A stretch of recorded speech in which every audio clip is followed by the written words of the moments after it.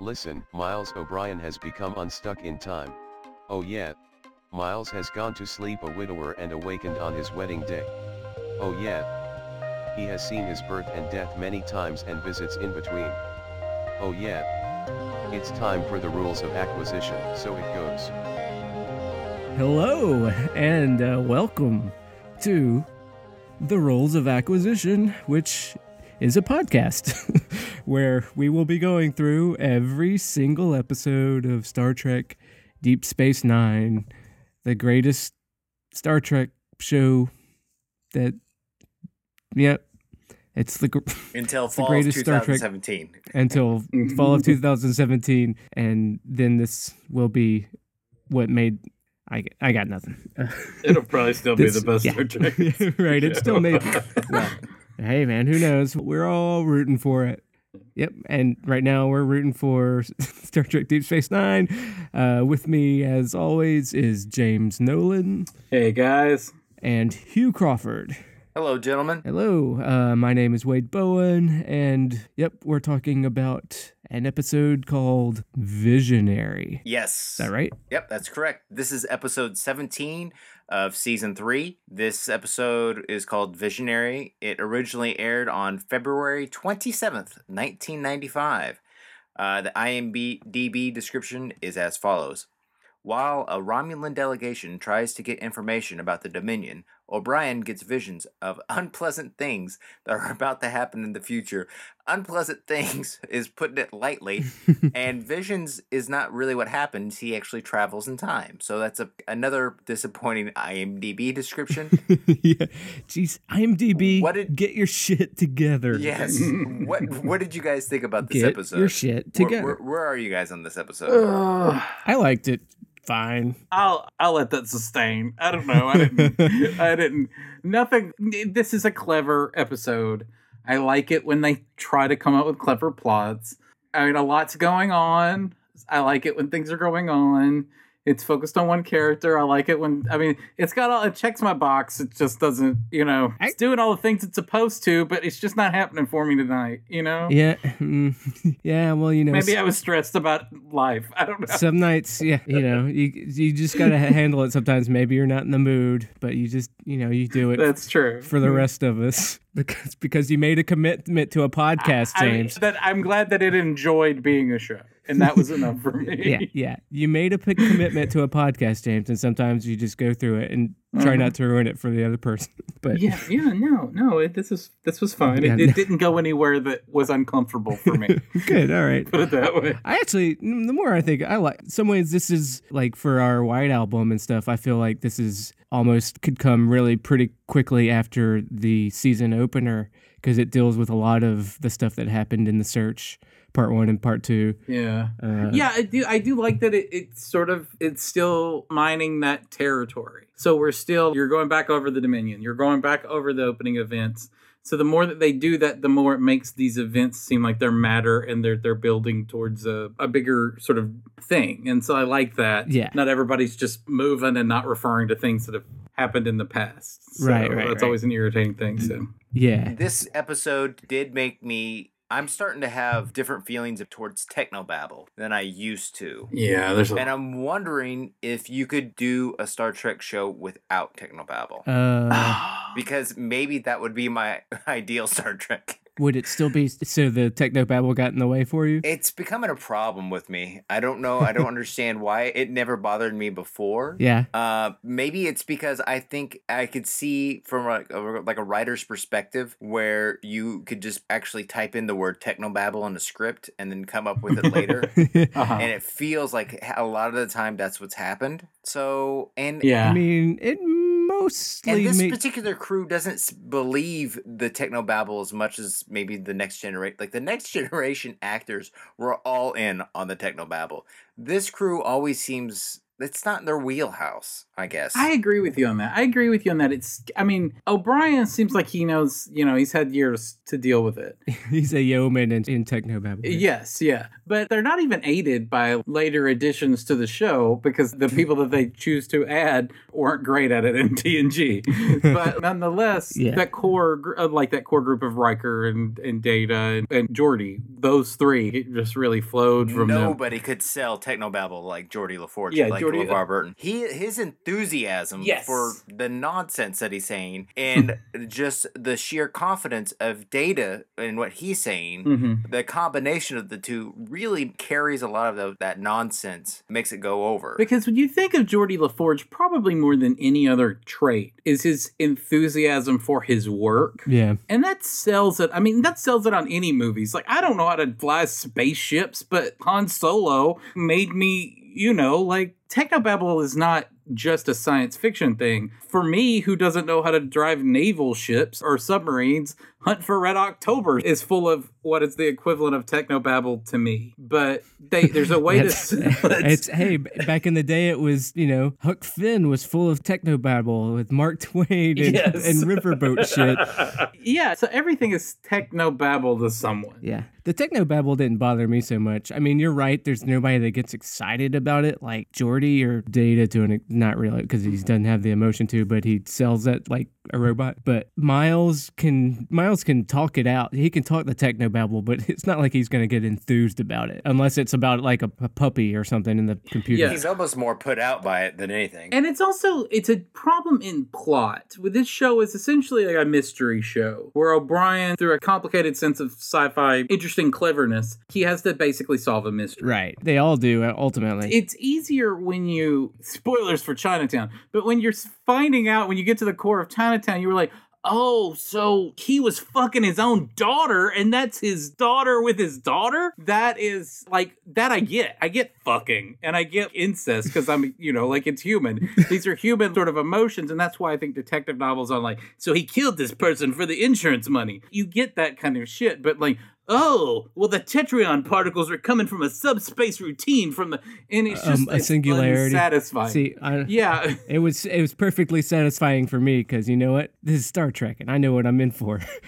But yeah, no, I know, but you don't get that sort of visceral impact that a good detective reveal gives you. It's more cerebral. Well, yeah, Star Trek's... Well, I will give you, at the beginning, the cold open is just like, oh, I'm sorry, Miles, you had a bunch of radiation. It's like, well, yeah, that's rather generic. It's not like specific technobabble and like radiation. Mm-hmm. Okay, like you don't even know what shot he just I mean, it's kind of interesting that it starts completely after the fact. Like you never see him even get blown up or fall out or anything. It's just like, oh yeah, I'm sorry, I don't even know where. I thought my Netflix fucked up. I don't even know where the radiation came from. Only that he got zapped with radiation and was fucked up about it. Mm-hmm. I didn't see a console explode or anything. I don't know where it came from. They were on ops. That's all I know. So that was a little weird. He wakes up in the ground, right? He just like that's what it was. Yeah, and they're like, I'm sorry, you have radiation poisoning. It's like, okay, from what? I don't know. Just playing with I don't know. Yeah. Whatever. They said technobabble, I dozed off. Right. Well, yeah, and it's ionizing radiation, but I don't know what that means. Whatever that means. So the initial technobabble was pretty kind of weird, but as it went on, it didn't bother me. What is, and I'm just going to ask this question, because I understand it. I have a healthy layman's understanding of science concepts. What is subspace? It's kind of, it would be like a, where... It's the space running under space. Yeah. Yeah, it's kind of like it's what you would build. You wouldn't interact with it directly, but bending a warp field around something would distort the subspace around it. I'm used to mostly dealing with subspace as it refers to communications, and so I'm willing to believe that. Like, I know that space can be folded and bended. I get that, and I understand enough to understand that. So maybe they have their cell phones bend space, so it's not having to shoot. Do we have to announce this as a nerd corner? Because this is pretty. I'm not angry. This is just confused. Nerd corner, fragile. I'm being open and vulnerable. Vulnerable nerd corner. Vulnerable nerd corner. But they at this point say that subspace was shooting off something that was probably causing. I don't know. They used it for some other purpose other than communication. communications. And so once they used it for a secondary purpose, I was like, do I have to understand Well, this isn't the what first. this is now? This isn't the first time that there's been problems with subspace. Like Sure. the Playing God episode, there was subspace seaweed. Yeah, which Okay, yeah. I mean, it's kind of in a D&D terms, it would be like something in the ethereal plane, maybe. Well, that's like a different. Well, It's a different dimension. Kind of, yeah. Because at a certain point, this is just magic because it's indistinguishable from, there's scientific ideas and things being played with, but the writers don't really give a shit about whether subspace would actually interact like this. It's just, it's just plot armor. Mm-hmm. Yeah, that's what I like. Yeah, you're right. And so that's what I think that wears on Hugh is that they just. That they're leaning on it so hard. Yeah. I mean, is that your issue with it? Is that it is? Well, I think that if you're going to lean on it, it's used to advance the plot, and it's like MacGuffins in mystery show, and it's just like it's like a MacGuffin, Yeah. but pass off as something smart, and that's what's irritating, I guess, about it. Yes. Is like you're not getting. It's just a plot device that you're not. Yeah, but I mean, I don't. It's a thing that it's wearing on me. yeah, like I understood the technobabble enough that it's a pretty cool plot concept to where he's traveling 5 hours in the future and has to keep preventing his own death. That part is clever and good. Yes. Yeah. I mean, it kind of gets reused later in Lost, if I mean. Uh-huh. Well, okay, let's get into this real quick about the actual plot. Okay, so O'Brien can travel like you mentioned, 5 hours in the future. We also have Klingons who are stranded getting their transmission fixed on their ship for 2 days. Oh, yeah. And we have Romulans show up, and the Romulans finally are wanting to collect what's owed to them. Yeah. I mean, they, in a sign of good faith, hand over the cloaking device technology to be used in this clunker of a warship in exchange for information about the Dominion. And they're finally showing up to collect. And that to me is an interesting thing to happen to the station. Actually, probably one of the more interesting things to happen to the station since the introduction of the Dominion plot. Yeah, I thought it was this is very integral about the Romulans coming to collect. And it's funny when they come up and like everybody, Cisco and Kira especially, is like, why are they being such dicks about this? It's like, no, you got to agree to your terms. Yeah. Like, come on, they're being I was on their side for most of this show. Yes, so was I. And I'm like, this is pretty weak Yeah. intel. We gave you a cloaking device. You couldn't sneak around and get more shit. Well, and not only that, but you made a deal to give them all your information, and you can't fall back on it. And Kira's being like, "Why are they being such?" Well, and because it looked like because they arrived at it, and this is what I appreciate about the show is that they arrived at the same conclusion that anyone would, that Odo acted fucking inappropriately in the first episode of the season. Yeah, I thought so too. And they're like, "Odo's our guy. Why are you being a dick to that guy? Because he was being a shady adolescent asshole. He stole a thing and left the ship to get stranded out there in the middle of nowhere, and everybody is just fine with it. Yeah, and Like- that's one of the strengths of this episode is that something that somebody did earlier in the season finally has repercussions later and advances the story.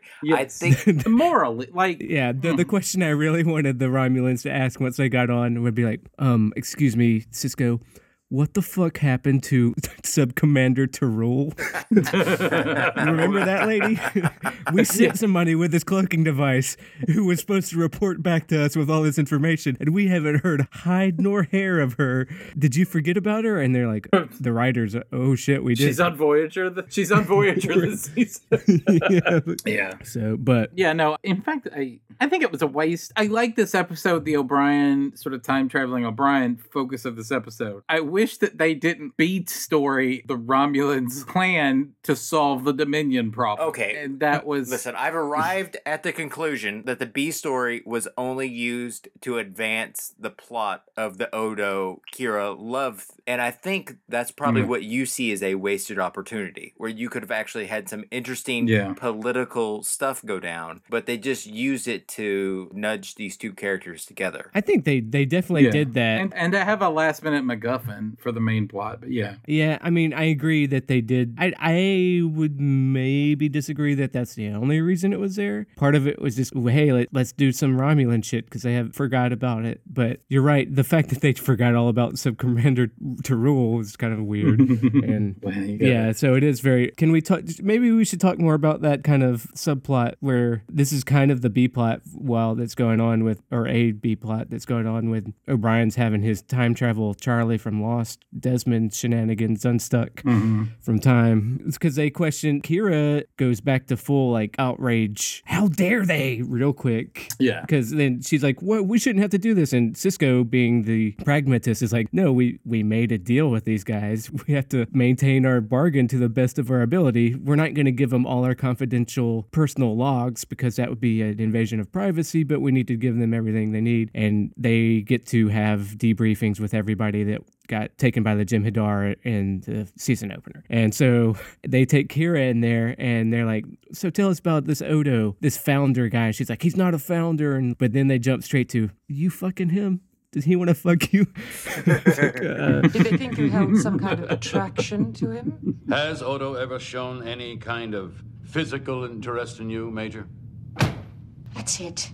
I am not answering any more And questions. she's like, what? And she's a religious prude to an extent. She's like, "How dare you?" Like, Yeah. "Oh my God, you're really pissed off at this.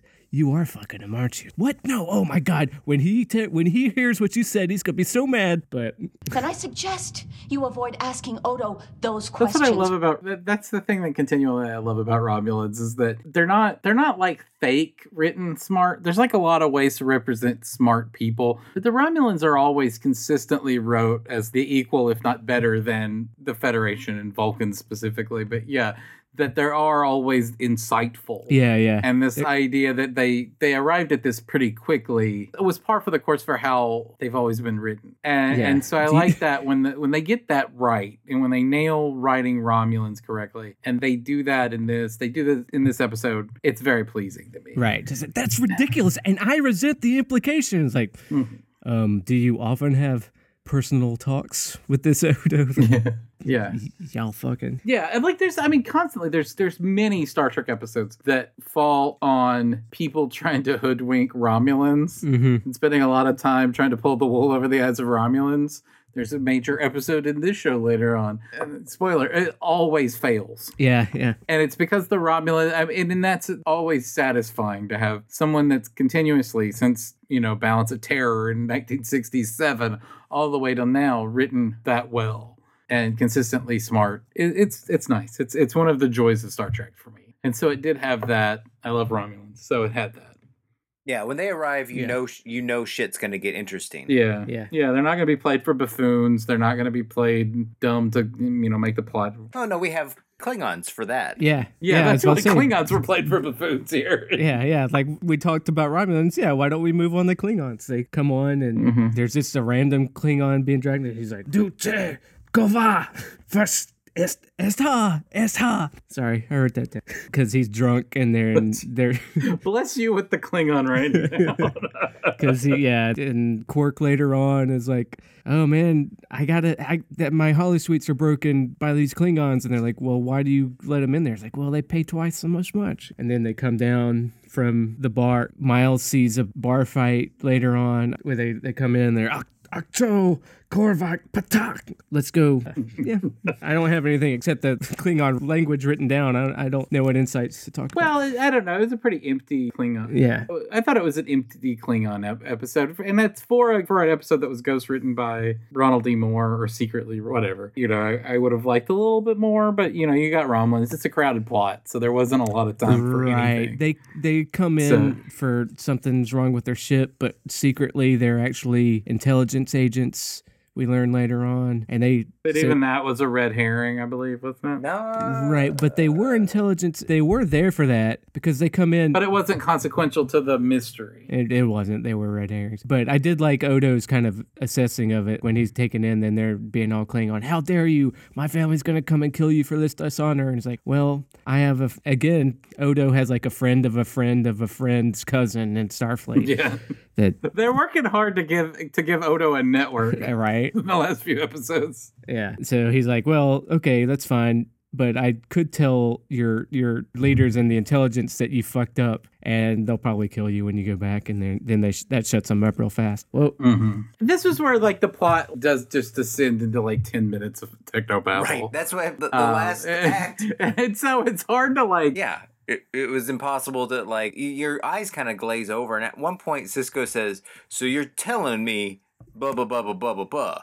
Cisco is like the stand-in for the audience, like what you need to know to understand what goes on next. Yeah. Let me ask you guys this real That's quick. his point, is to be So the guy. O'Brien sees himself 5 hours in the future. There's a couple questions I have that kind of baffle me. Whenever he's got a temporal displacement, he always finds himself 5 hours in the future, no matter where he is. And that's weird and never explained. That he finds himself? Yeah, he always finds himself 5 hours in the future, inexplicably. And I don't understand why that. And here's another thing. I don't want to nitpick this episode too much because I really did enjoy it. First, he says when he sees himself, he goes, Miles, and he hollers at himself in the hallway. And then the next, I wrote that down too. and then the next 2 times he just says, you, what are you doing here?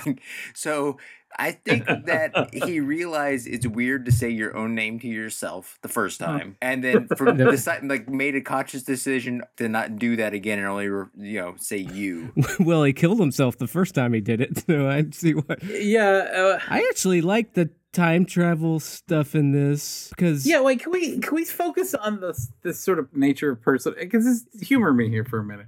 I thought at some point. Are you a different person? Like, did O'Brien die in this episode? Yeah. Oh yeah. That's what I was about to say. We have a different O'Brien. We kind of talked about the framework of the situation going on. Yeah, we should jump straight into the A plot. But it's not a really different O'Brien. It's him like 3 hours older. Yeah.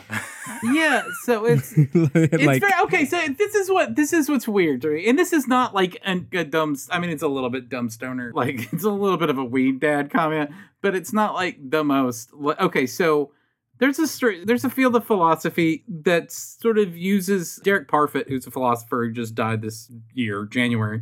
But he had this, and it was based on Star Trek, on whether you're a different person on the other end of the teleport. Oh yeah, And one of the things is that could O'Brien kill himself and would it be murder? Could he rape himself and would it be rape? Or would it be masturbation? Or would it be like, is O'Brien, like, did O'Brien die or does O'Brien live on? Like, what is O'Brien? Right. Because I want to say that it was consequential to think that we watched O'Brien die. But it's also thoroughly inconsequential, so it's right. I don't Well, know. like Bashir, they even address that. Bashir says the only difference between you're still O'Brien. The only difference between you and the other O'Briens, you know what's going to happen for like the next 3 hours, and that's when right. And that's when he goes and does that little thing with Quart and says Dabo. But like, didn't this happen before to O'Brien? Well, no, that was a replicant. That was his replicant. Okay, so this kind of shit happens to O'Brien all the time, though. That is the point. Right. I think O'Brien. This episode falls under the Deep Space Nine subgenre of O'Brien Must Suffer, which is which is one of our favorite O'Brien season 3. Yeah, and even this one, it was he suffered ontological confusion in this episode. I think O'Brien suffered. I think he consolidates my feelings towards it better than anyone else when he has the line. Both of him have the line, I hate temporal mechanics. I hate temporal mechanics. Mechanics, yeah. That's true, yeah. Because the first few jumps he has, because it's a time travel episode. What kind of time traveler are we dealing with? The first 2 jumps to the future, it feels like it's the kind where you can't change anything because he sees the thing and what he saw is what affects what he saw. The future is affected by what he did when he jumped to the past, kind of thing, where he sees Quark and him talking, and then they look over, and then when he sees himself in the bar and saves himself from a Klingon that's going to stab him, and then he disappears. But then, so he saves his life, but then after that, he has to save his life by changing the future, because after he yells Miles at himself and a wall panel kills him, that's like when shit gets real, because he checks his pulse and then he's really dead. And then at that point, he is able to change the future and save his own life over and over again, a la Charlie in Lost. In Lost, yeah. And then it turns into, like in the second and third act, where he has to keep ahead of the game to keep saving his life, because he has to save himself from the wall panel. And then eventually everybody's life, because of the station's life or whatever. There's an explosion. There's a singularity that's orbiting the station. They learn that's where the temporal Tetrion shit is coming from. They don't know why yet until that's all technobabble stuff, which, okay, there's a temporal singularity, and then it's interacting with the ionizing radiation that he got zapped with, but they don't know why he's going into the future. Then he's going to die until he gets Bashir, who keeps seeing him and is finally, oh, there you are, when he's looking at his own corpse in the morgue, basically. And he has all this cerebrospinal nerve cell damage. And then he's like, oh, you have to tell me when you go back this time to do a basilar artery scan in your brain, because that's going to kill you if we don't. Bashir's so chill whenever he shows up, though. From like, yeah, right. That almost seemed weird. That almost seemed like he was playing like a different character. Yeah, that was poorly conceived. Or like that was tipping his hand. Yes. He was so chill that it was like, I would scream. It was like, it got my antenna. It got my antenna up. Like, it was like, is Bashir, is this all, are they playing with? I don't know. Is someone playing with O'Brien? See, for me, well, I saw it as like he's a doctor. Maybe it's like I have doctors in my family. When that shit, they after so. And if they see someone travel from that they watch die appear in front of them, your doctors would be super cool with that. No. What I'm saying, like, if you have to do an autopsy on your best friend, you shut your emotions down. You just like, I had to do an autopsy on my best friend. I have to shut that part of myself down and just be calm. And then also I know he's been jumping back and forth in time for the last day, so maybe he'll show up. But like, to be a doctor, at some point you just have to deaden yourself to like the depth of it, and you're like, okay, well, this is my job, and I'm dealing with this, and that's what that is. I guess I'm saying that he was acting remarkable, like even in like how that was weird. Yeah. I don't know. Like, it's a little weird. Like, I don't know. Like, it was a little weird. You can't talk that away. No. I know doctors. That's weird. No, that was weird. Like, because he's explaining how to save his life in this almost banal way. Right. He wasn't like saying, okay, O'Brien, you're going to go in a minute, and I just need you to know this. You need to do this, this, and this. He would still be driven with purpose, even if he isn't emotional. But it was like he was... He gave no fucks. Like, he was like, oh, by the way, you might want to tell. Like, he did towards the end. Is like, he said, it's very important that you tell me to do this basilar. But like, he could have walked in with like a smoking jacket when he first saw him. Oh, there you are. Hello, friend. It's like, yeah, that was a little complicated. Weird. And I'm sorry, but like complicated technical emotional understandings of people in certain fields, that doesn't read.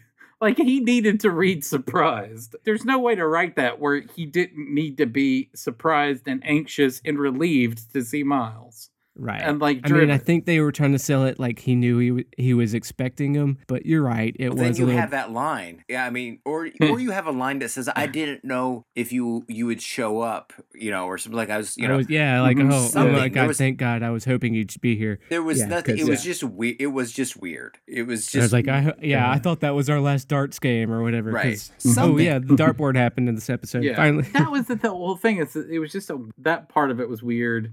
Yeah. Here's my thing that I think we're maybe in a point here, and I think this is why they maybe shake it up by the end of this season again. But is this cast just too chummy? And by chummy, I don't even mean that they're friends. Like, I don't think I'm getting a lot of like friendship vibes from them. I think I'm just getting a lot of nothing vibes. Like, I guess that O'Brien and Bashir are friends, but name a distinct personality. Like, what does Dax think about O'Brien? That hasn't read in any episode we've ever seen. I was like, you just picked the example that's hardest to do. Well, I mean, or she likes him. Or I mean, like, I don't know what Dax thinks of Odo, or what Odo thinks of O'Brien. Yeah. I don't know. He's absolutely right. Odo chummy, thinks O'Brien is a good engineer. Like, I don't know about Dax. Like, cast members get strong attachments and fall in love and stuff like that later on. And that's different. What I'm saying is not, are they too friendly? By chummy, I mean, are they too blandly friendly? It just seems like either give each other conflict. Like, I don't like that guy. That guy's a dick. Like, what if Odo just hated O'Brien? For reasons, but it never went away, and it was never rectified. Didn't we have a funeral when we had a moment in season 2 where we thought a couple guys were dead, right? Where Bashir and O'Brien were dead, and then they had a funeral. Yeah. And it was weird because we're like, everybody's busted up about it, but like you guys were never seen hanging out together or anything. Yeah. Well, it was mostly good for Cisco comforting Keiko. Yeah. I thought that was a good scene. Yeah, but you don't. What that gives you is an electricity to scenes, like it's a plus. And so when you have a scene where everybody's got to come onto the bridge and solve the problem of the singularity tetryon tetraparticles, it's that plus. Did you see the stink eye that Kira gave to Dak? Yeah, like that kind of. And it's plot, but it's plot plus other things. Well, the most of that, you actually do get that with Miles and Bashir in other scenes, I feel like, when they're talking and they're doing darts and everything. I thought that was a good bonding and friendship scene. True, that's true. But the problem is that this is a O'Brien episode, so you don't see that in the wings. You know, it's only with your main character who has all this other shit going on, so you don't see it with the supporting characters so much, yeah. No, I agree.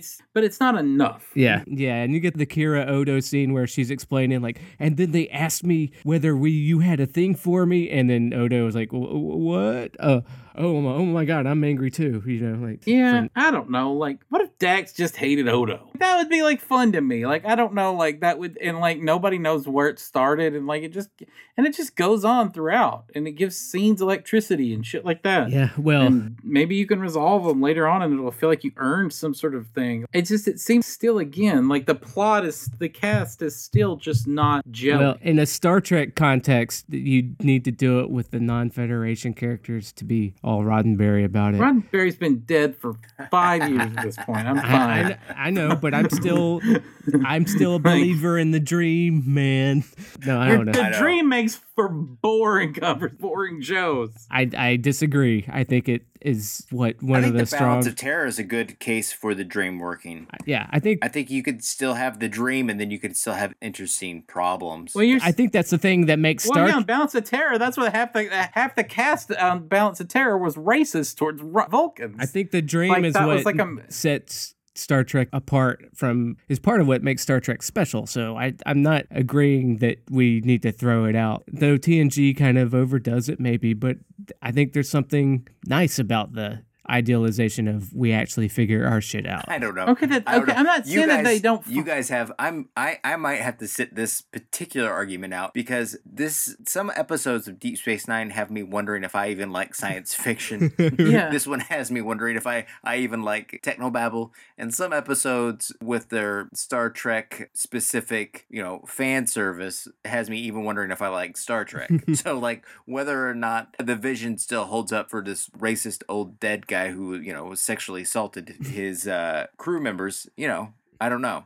hey, he wasn't racist, but yeah, he was an awful towards women and undefensible on that. But I don't think he was racist. But he was maybe a sexual predator, which is not good. Not good. He was definitely a fan of toxic masculinity. Mm-hmm. Yes, that I think is probably cool, and probably he is. It's like your old uncle. He's racist by current standards. He was probably very progressive by his own time, and I don't know. I think the race. I don't think that holds up. But I tell you what, I listened to some of those old radio plays, those old westerns, right? Yeah. And not exactly flattering towards Asians. You got me. I don't know. You got me. You got me. As of the filming of this, I haven't seen Get Out. But it seems like Get Out is about Roddenberry type people, right? And the racism that they like. I get that, I don't know this in the way that it makes. I don't know if this is germane to the discussion of this episode. Well, but I think that Hugh's making a good point. Is that let's not make a cult of Roddenberry here. No, like the guy was just a guy, and he wasn't even a particularly successful guy, other than Star Trek. I'm talking about and other than a certain type of Star Trek. I'm not trying to deify Roddenberry, but the dream. Yeah, I think it's noble, and I think it's an interesting. I think it makes for fucking bland scenes. Is my point. I think it does. Is that I think that this would be so much more electric. I think it makes it a lot harder to do good scenes, but I feel like that's an interesting restriction to play with. And I will say that it's not always successful, but that's part of what I like about Star Trek is making interesting drama within those restrictions. But okay, but it's I taking. can appreciate that. I guess I can appreciate it, but it's one of those things where it's like taking away a tool. Yeah. And I don't it's just, I guess, increasing the degree of difficulty to telling good stories, but they're not routinely passing the bar. So, like, they still suffer from the things that would be improved by adding that tool back in. Well, as seen in every science fiction show since then. My point with in doing it in DS9 would be that's why you have Quark, that's why you have Odo, and even Kira, these that's the way to cheat around those restrictions of the Federation being this advanced kind of where we fixed humanity's problems. That's why you use aliens to talk about the other parts of our humanity that reflect us, and that's how you cheat in Star Trek. Like, okay, but how much more interesting would it be if every one of these characters had a Firefly-like interaction with each other? Yeah, you can do that, but I don't think the way to do it is by having Dax hate Odo. You can do it by Odo. I'm saying have a Firefly-like relationship with everybody, where everybody's got these moments. There's a lot of relationships on Firefly. I don't know what you mean. That's exactly what I mean. That's what I mean. There's a lot of different relationships on Firefly. There's not a lot of different relationships on this show. Yeah, you could work within those without breaking the restrictions of what this advanced Federation, humanity, whatever. Yeah, but I don't know. That's beyond the purview of this episode, but I think that's what you would do. Not the purview of this podcast.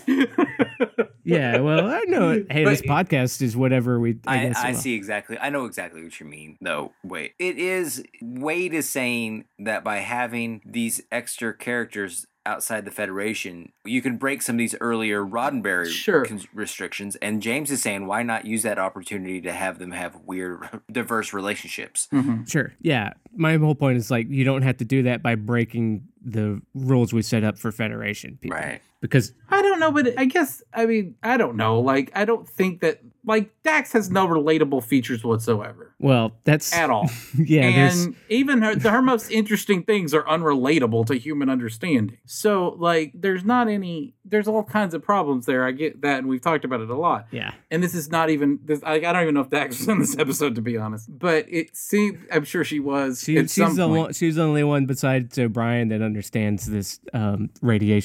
Sure. And yeah. So she's there to solve problems that he can't. Science stuff. I'm just saying that at no point is it like, oh, this problem would be easier solved if they didn't have to deal with these interpersonal entanglements. And those interpersonal entanglements are what makes interactions. Like, I don't even think that, like, on, like, I say Firefly, most of those relationships aren't adversarial and soap opera-y, but they are complicated, you know, that right. Whatever. The Nathan Fillion has a certain relationship with the hooker that he doesn't have with the Gina Torres. Yeah. Whatever. I'm getting everybody's name wrong. Like, that's going to get that's not the same relationship that he has with Alan Tudyk. But they're like, and all of that is a landmine of interesting that sounds like it would make a great Star Trek show about thieves. But they're about Federation naval types. So therefore they have no interpersonal relationships? I'm saying you can't have them be... Or that everybody has to be so bland? Does everybody have to be so bland? No, I'm just saying you can't mirror Firefly directly onto Deep Space Nine. Okay, well, here's the thing. We are working on that in this part in the series, because we have the Odo and Kira stuff. They're trying to move the ball down the court a little bit with that. Yeah, we've got some interesting stuff with Dax coming around the bend. We're not there yet. Jake is getting older, and they're gonna deal with that with Sisko. Yeah, they get here. There's Odo and Quark have a love-hate relationship that's really interesting at times, and they're really trying to make the Bashir O'Brien thing happen. Yeah, they do fix. So they are moving it down the field a little bit here. Yeah, and they fix it by bringing in a character that helps. Right.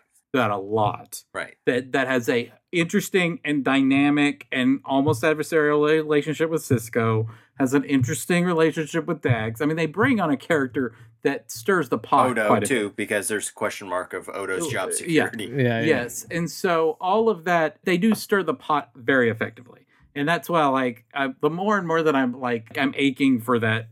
I thought it would be the third season, and they do add a lot of stuff on the third season that I like, but it's the fourth season that really We ain't there, right, boys? I'm aching for the fourth season now. Yeah. I'm like, oh, the good stuff's still elusive to me. Yeah. It's still just one season. Next year, like, Yeah. like well, an old Cubs fan.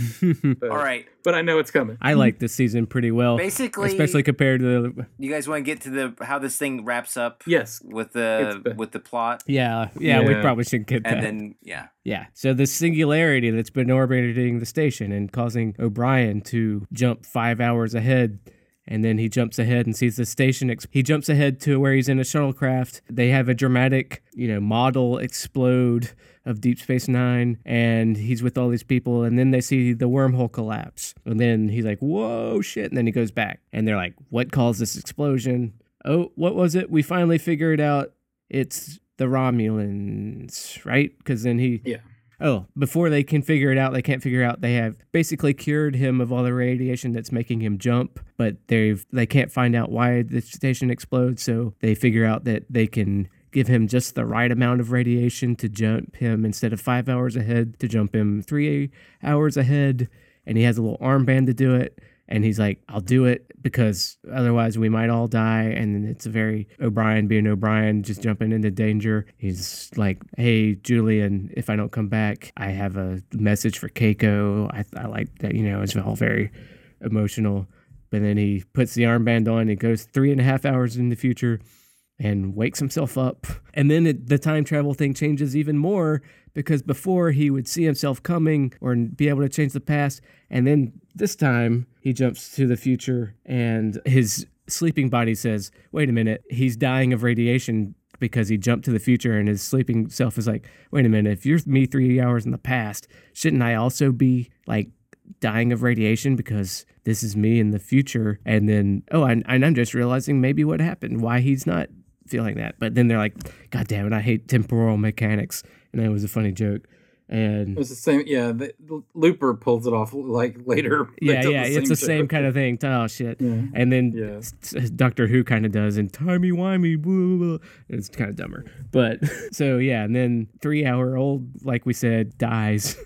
And it's kind of weird. And then they see a Romulan ship come out, the Singularity. And then we learn that Romulans power their warp cores with a singularity. That's interesting to me, science nerd shit. Yeah, but here's the thing. Okay, but sure, that's weird. Yeah, I mean, it's sort of not dissimilar to how the warp drives work on the. Well, it's antimatter, but like a singularity is like it's really, it's like a mini black hole or something. Yes, and they knew that beforehand, so it makes, when you think about it for a minute, like I didn't know that, but I mean they knew that. They didn't like discover that in this episode. They were like, oh yeah, they use singularities to power warbirds. And they have cloaking. Shouldn't there be a warbird? And that seems like maybe like... I'm wondering if that was a precedent set up before this episode in the fiction, or... I don't know, but I'm saying that they... Because it'd be interesting if it was in TNG, they were like... O'Brien said, and you know what? They power warbirds by singularity. Like, he had already known that information. Like, then why don't you just figure that out? See, I wasn't sure if he knew that or just deduced it, but I don't know. I guess you're right. I don't know. I mean, I don't know. Yeah, it just seemed like it... Yeah. And I do... Yeah. Now, I'm wondering if it's been established in the fiction. If that's been established in the Star Trek fiction before this episode and like TNG, or even, that would be interesting. I think that would have gotten... Yeah, I don't know. Let me hold on. Hey, nerds, give us a call and let us know if that's the case. 917-408-3898. Anyways. It's the first time you see that warbird on Deep Space Nine, but I think that you've seen it before on... Yeah, on TNG, I'm sure. Yeah, it's the big... Anyways, Miles dies. It's kind of crazy. And then he sends himself, 3.5 older self, him into the past. Mm-hmm. Which kind of was like a big deal to me watching it. It's like, that's weird. Because I was of the opinion, like, wait a minute, that's not the same Miles. And then, Julian reassures him later on, and an episode later it's forgotten. Yeah, could he have raped himself? That's what I always want to know. That's James's big question. Could he have raped himself? No, or is to just masturbation. No, but seriously, like that's a weird thing to me. And also, since he's already in the future, couldn't you have just told him to go fuck off? Because I mean, like, he obviously, whatever it wasn't like, I don't know, is he in a different dimension? Like, well, that was a big question, because if he is the future him, well, he's not the future him because old him died, and then it's like, oh my god, it's a mind fuck. You can't figure it. Temporal mechanics, man, I hate them. Call back. No, I think we are forever dealing with a different O'Brien. Yeah. No, we are, but I'm just like, by what nature? Well, from here on by out, what nature is it a different O'Brien? We're just, well, it's a different O'Brien by just like a sliver of time. But I'll always look at it as like my O'Brien's dead. The one I've been watching for years. Well, my question is, or is everybody dead and our old O'Brien jumped to a different dimension where new O'Brien never died, but old O'Brien did, and so did the station when he saw it, and maybe, I don't know. No, because then old O'Brien went back to the old dimension. We're looking at new O'Brien. This is a new O'Brien. You're right. With the old crew. Yeah. What? I mean... But then what happened to the universe though, where things... Yeah, man. Well, but I'm saying that like he doesn't have like many worlds. But he doesn't have like a Woody Woodpecker tattoo, and the other one didn't. Like, he didn't live a different life, right? Well, he did. Yeah, for 3. He did because for 3 hours. This guy for 3 hours he played darts at Quarks and didn't talk about his own existence, and then he and then spook Quark out. Like, there's a slight difference. This guy's a little bit right. Well, plus. This guy woke up in the middle of the night, saw a dying version of himself send him back in the past. That's got to fuck up with you a little bit, right? I'm not saying it's not fucked up, hey, but I think that if he went 100 years in the past, he changed things even more. And then you know what you have? You have crossover. And you have the other. But here's what I'm saying. Like, yes, technically you're right. Maybe, it's a different O'Brien. Maybe I don't even like Star Trek. Fuck, I don't know. You said technically it's a different O'Brien, but from a practical standpoint, there's no real, other than like he knew someone was gonna go Dabo or whatever. There's no like distinct and he knew difference. Julian was get 20 on the top. The only difference is that this O'Brien stays awake at night wondering what the difference is between him and the one that should have lived. Did the other one have a better life than me? Things he never thought about that replicant. That's the only difference is that this O'Brien stares at Keiko and there's a distance between them that he can't understand or comprehend anymore. So from here on out, O'Brien B is who we're dealing with, and I'm all of a sudden I'm on Team O'Brien. All of a sudden, you're using this as we did jump. You're retconning your dislike. We really did jump universes tonight. Yes, mm-hmm. I'm for this O'Brien. This one will never be the same. All right. Well, so this is separating Supergirl from Power Girl now. Right. They have split the timeline, and you are now. Then I'm going to count this episode a win if it changes you's opinions on O'Brien. That's true.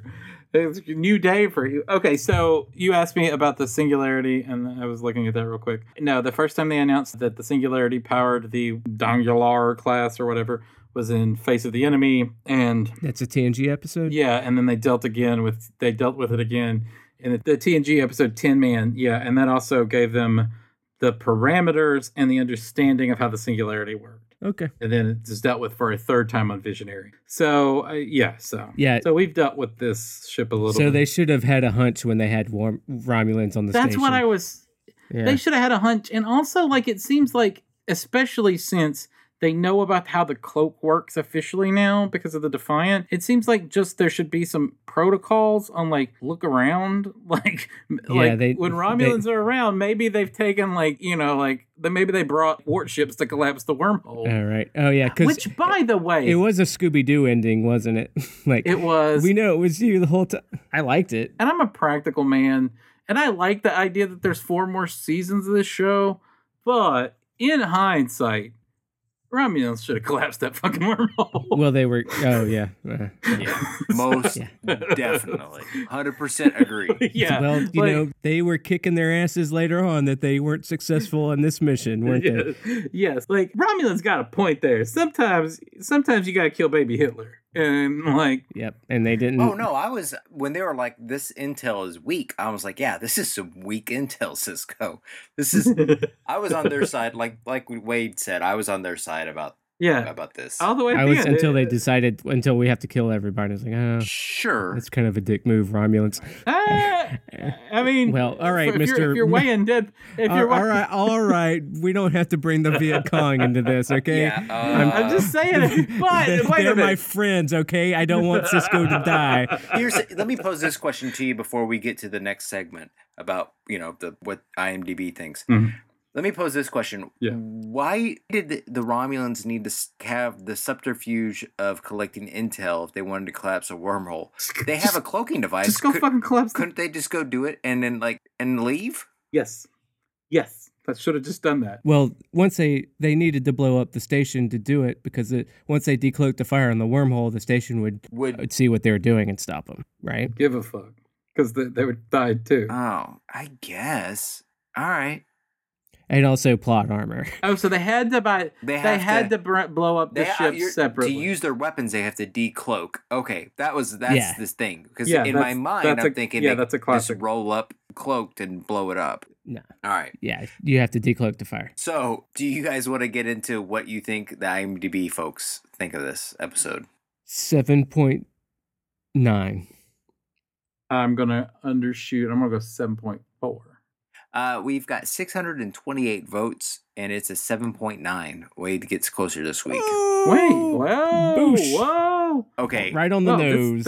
I'd say people like this episode way more than I do. Yeah, I think like the more y'all And a shocking turn of events, Plankton Rules hated it. No. Plankton Rules hates this episode and gives it... Oh my god. Yes, it gets even better. Plankton Rules are ghost member of the Rules of Acquisition who is here only in spirit. He doesn't even know it. Right. He or she doesn't even know it. But no, Plankton Rules gave this 4 out of 10 stars. Low for him. And the title of this particular user review is "I hate time shifting episodes." So, yeah. This one is just like 4 short paragraphs about how much he or she hates this episode. So if you're on IMDb, you should go check out Plankton Rules' description of this episode. Mm-hmm. I'm a little actually worried that we're getting so into the weeds that I don't want to kill y'all's love for Star Trek. Like what?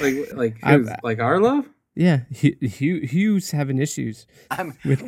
Maybe I'm having like larger issues with science fiction necessarily. Like I've been reading other stuff. Okay. I've been like this is a journey. I don't think Star Trek Deep Space Nine is the I'm reevaluating some stuff in my life. Should we do we should do a whole podcast just on couch work on your relationship with sci-fi. Yeah. Are you laying down? If the audience wants to hear that, they should give us a call or email, and then we can see about putting that together. But I think this is a good point to bring up to our audience while we're talking about it. If you have any other side issues or special episodes you'd like for us to discuss things, I know we've done one episode on The Lost, and we've done one on the OA. If you have anything else that you'd like to hear us chime in on, give us a call. Mm-hmm. Right? Yeah. That phone number, Wade? Yeah. Speaking of, I guess, is 917-408-3898. Yeah, so I think it's about time to jump right into that, right? Yes. Mm-hmm. All right. All right. Well, that's remarkable. It's also a little disturbing. I have this nagging feeling that I don't really belong here. This isn't really my life. Maybe this life belongs to that other Miles O'Brien. Oh, hey guys. Welcome to our priority transmissions from Richard Picardo's Coon Ghost. Richard Picardo's Coon. I don't. Yeah. So yeah, we can just jump into it. We've got some transmissions. For some reason, just saying transmissions feels like gross to me. Like nocturnal, like nocturnal emissions. Yeah, I don't know when these guys sent this stuff. Anyways. Yeah, we'll just start off with an email real quick from Nocturnal Transmissions. That's what we're going to call Nocturnal Transmissions. First off, we got if there's any order you want to go into, but you don't know, do you? So, all right. And then here we have a voicemail from a regular caller here. We have Eric from Pennsylvania again. Hey, gentlemen. It's Eric in Pennsylvania, calling about the most recent episode, Destiny. Two things. I'll try to keep it quick as possible. First, I'll agree with you that the episode was a little murky in what exactly Sisko was struggling with when he was making all those sad, constipated faces. Eric, man. Eric cannot keep a call to go through. Eric has at cutoff at night. I like it. He got his point out though. Yeah. Is this like a thing? Is he doing it as like a thing? I don't think it's a thing he means to do, but all his calls get cut off. That lasted 19 seconds. I'm sorry, Eric. Yep. We like those short calls though, huh? No, it was definitely constipated faces. Oh, Destiny. Which one was that? Oh yeah. Oh, the Nostradamus one. The Nostradamus. Yeah, it was a little weird, wasn't it? Eric, we don't have much to work with. You cut out on us. Yeah. I like to think that we can talk up most calls. Congratulations, Eric. That's the first time that's ever happened where we didn't have much to say after a call. But I guess 19 seconds isn't. Anyway, Eric, we enjoy your calls. Please try again. You made me laugh. Yeah. All right. And we have a couple of recordings here from Stefan, who sent us an email first, a non-US listener. We said you could send us an audio file if calling's too expensive. And here he has some thoughts about Destiny. Y'all ready for this? Mm-hmm. Hello, guys. This is Stefan from the Netherlands, dropping in with some comments about Destiny. I agree with you guys that it's quite a low-key episode. It's fine. I've always liked it, but what I appreciated about it more is what it does in terms of world building, especially when it comes to finally getting into Sisko as the emissary, which they hadn't done at all up until that point. I think one of you commented that nothing in what happened in this episode actually depends on Sisko becoming emissary, and I don't think that's the point. I think here it's just about Sisko kind of accepting that, well, there may be something in these prophecies, and accepting that he does have a role to play as an emissary without actually fully embracing it. And you guys mentioned that there should be a Starfleet guy who's bitterly opposed to it, and that's the kind of thing they kind of get into later when Sisko does. I don't want to give spoilers, but when Sisko does start to accept that role more. But so I appreciate for that, and things like the first time we see the Kardashian-Bajoran peace treaty. So fairly, it's a good standard DS9 episode of that time. So I've always liked that, and enjoying the banter. Keep it up.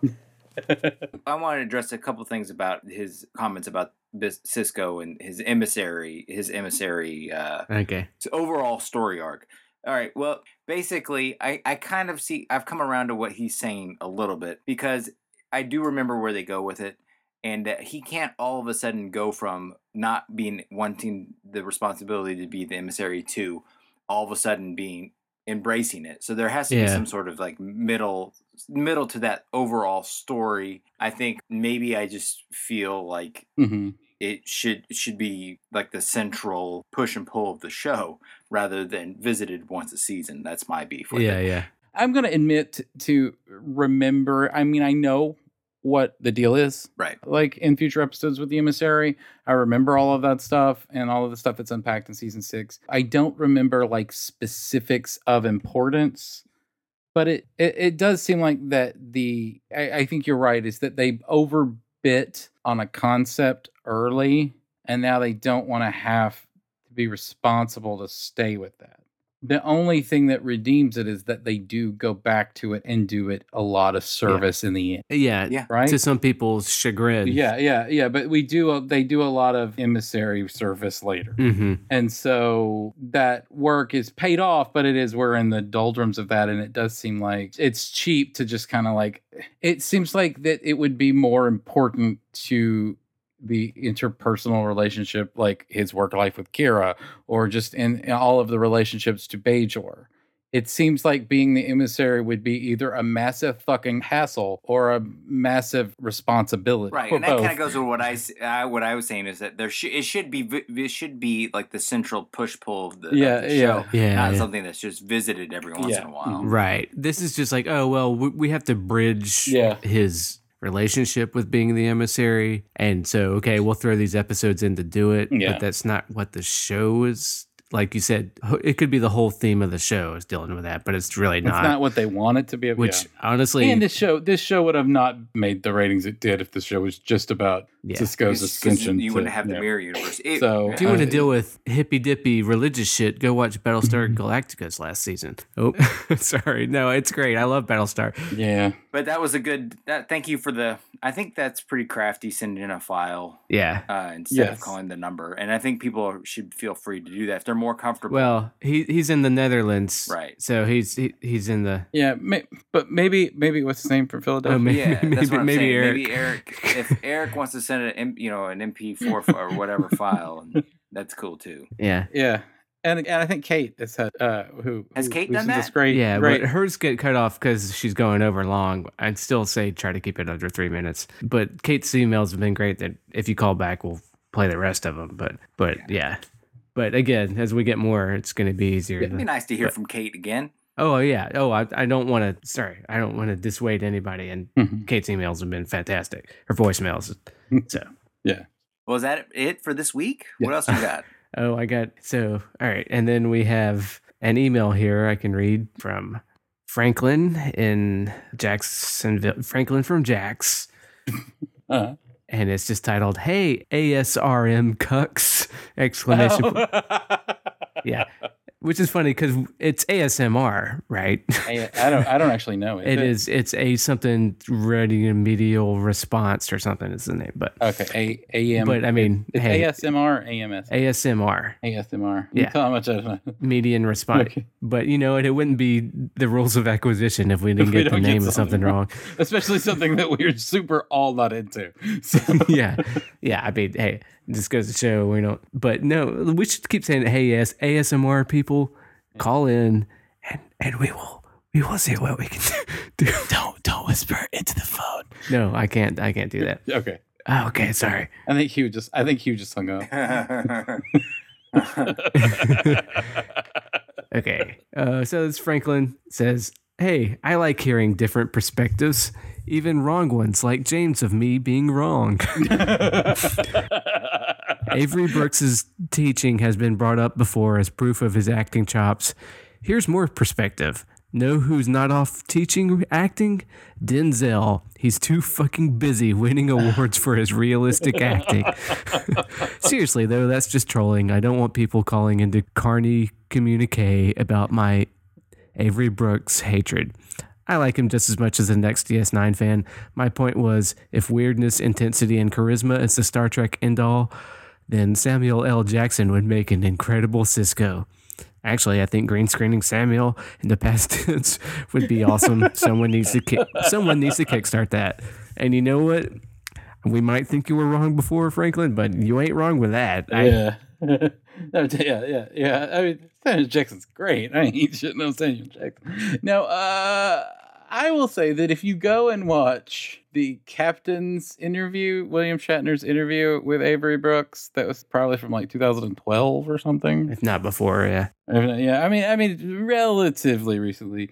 You'll see that Avery Brooks is I don't know. He's just not standing up for Shatner's weird shit. He's like, I'll give you weird shit right back. He's high. He's stoned, maybe. He seems like a man who's very content with his station in life currently. Right. Yeah. So, like, I don't think he's relegated to any position. I think that he's enjoying his golden years. I also think Avery Brooks is probably much older than we think he is.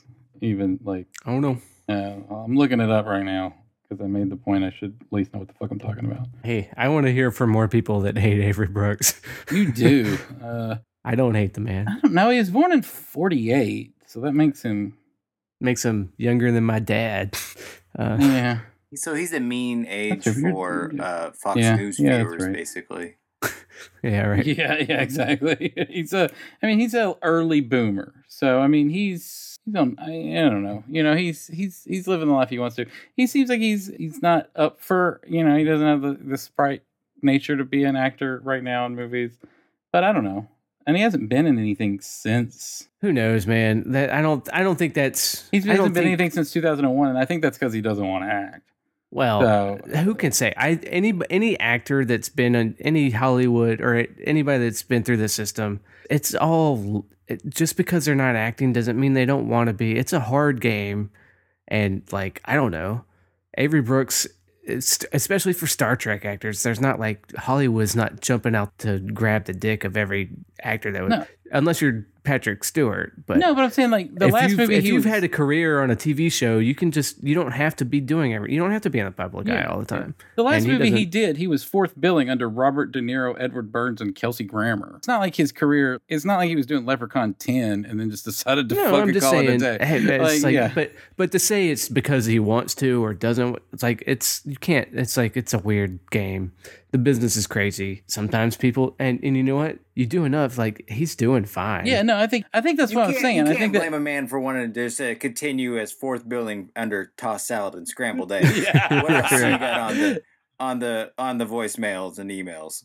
That's it. That's it. That's what I'm saying. Well, hold on, but my point is that I think he quit. Not because he was frustrated, but because he made his amount of money to go and live his dream life, or just being, or a lot of people just like, hey, I'm just going to teach somewhere, and it's a good life. Yeah, you don't have to go to LA, or you can live where you want to if you're teaching where you want, and you don't have to sweat it. It's comfortable. You know, it's fine. Yeah. But you know what? I don't know what the fuck Avery Brooks thinks. He's a weird dude. He's a big, very weird guy. Yeah. Yep. Yeah. That's my whole point. Is that he's a weirdo. That's what I'm saying. He seems like a guy who's doing exactly what he wants to be doing. I think that's what I was trying to say. Yeah. And that he's there by choice. Yeah. Whether or not it's because of his realistic acting, I don't think that's the point. But whatever, Franklin, we're fine. We cool. Yeah. So I don't know. I don't have anything else. Is that the last voicemail? I think we talked a lot. We did. Yeah, that's it. All right. Well, do you want to give out the phone number and email for next time? Oh, yeah. So, hey, everybody, come at us. We want to hear from you. Give us a call. Leave a voicemail at 917-408-3898. Send us an email, though. I mean, we'd love to hear your voice at rulesofacquisitionpodcast@gmail.com. You know, if you're international, send us try to keep it under 3 minutes. If you can't get a call through without it cutting off, I'm sorry, Eric. You know, do what you want. We'd love to hear from you. If we haven't heard from you at all, please call in. We want to hear as many voices, a diversity of opinions from Southern people, Yankees, foreigners, not non-Americans. Yeah. Of all types, and you know, we're looking for infinite diversity and infinite combination. We want to hear from you all. Give us a call, 917-408-3898. You know the drill. And do all the other stuff. All right. Well, for all of us here at the Rules of Acquisition, we'll see you next week. 3 to beam out. Boop. Do you know the cunt weasels that run this show have a call-in line, where you can express your DS9 wishes and DS9 dreams into their ear holes? They will play them on air and try to be nice to you, because one day they hope to sell you Blue Apron snacks and underwear made out of modal. The number is 917-408-3898. That number again is 917-408-3898. You will probably want to talk about how hot Dax and Bashir are. That is great. These pretentious asses also love it when people say they are wrong. So feel free to do that. James will probably go off on a knowingly obtuse rant about construction issues or political sophistication. We know you love that. Again, 917-408-3898. Did you know that some Deep Space Nine podcasts have more reviews than us on iTunes? Doesn't that piss you off? Please review us on iTunes. We need to feel loved sometimes.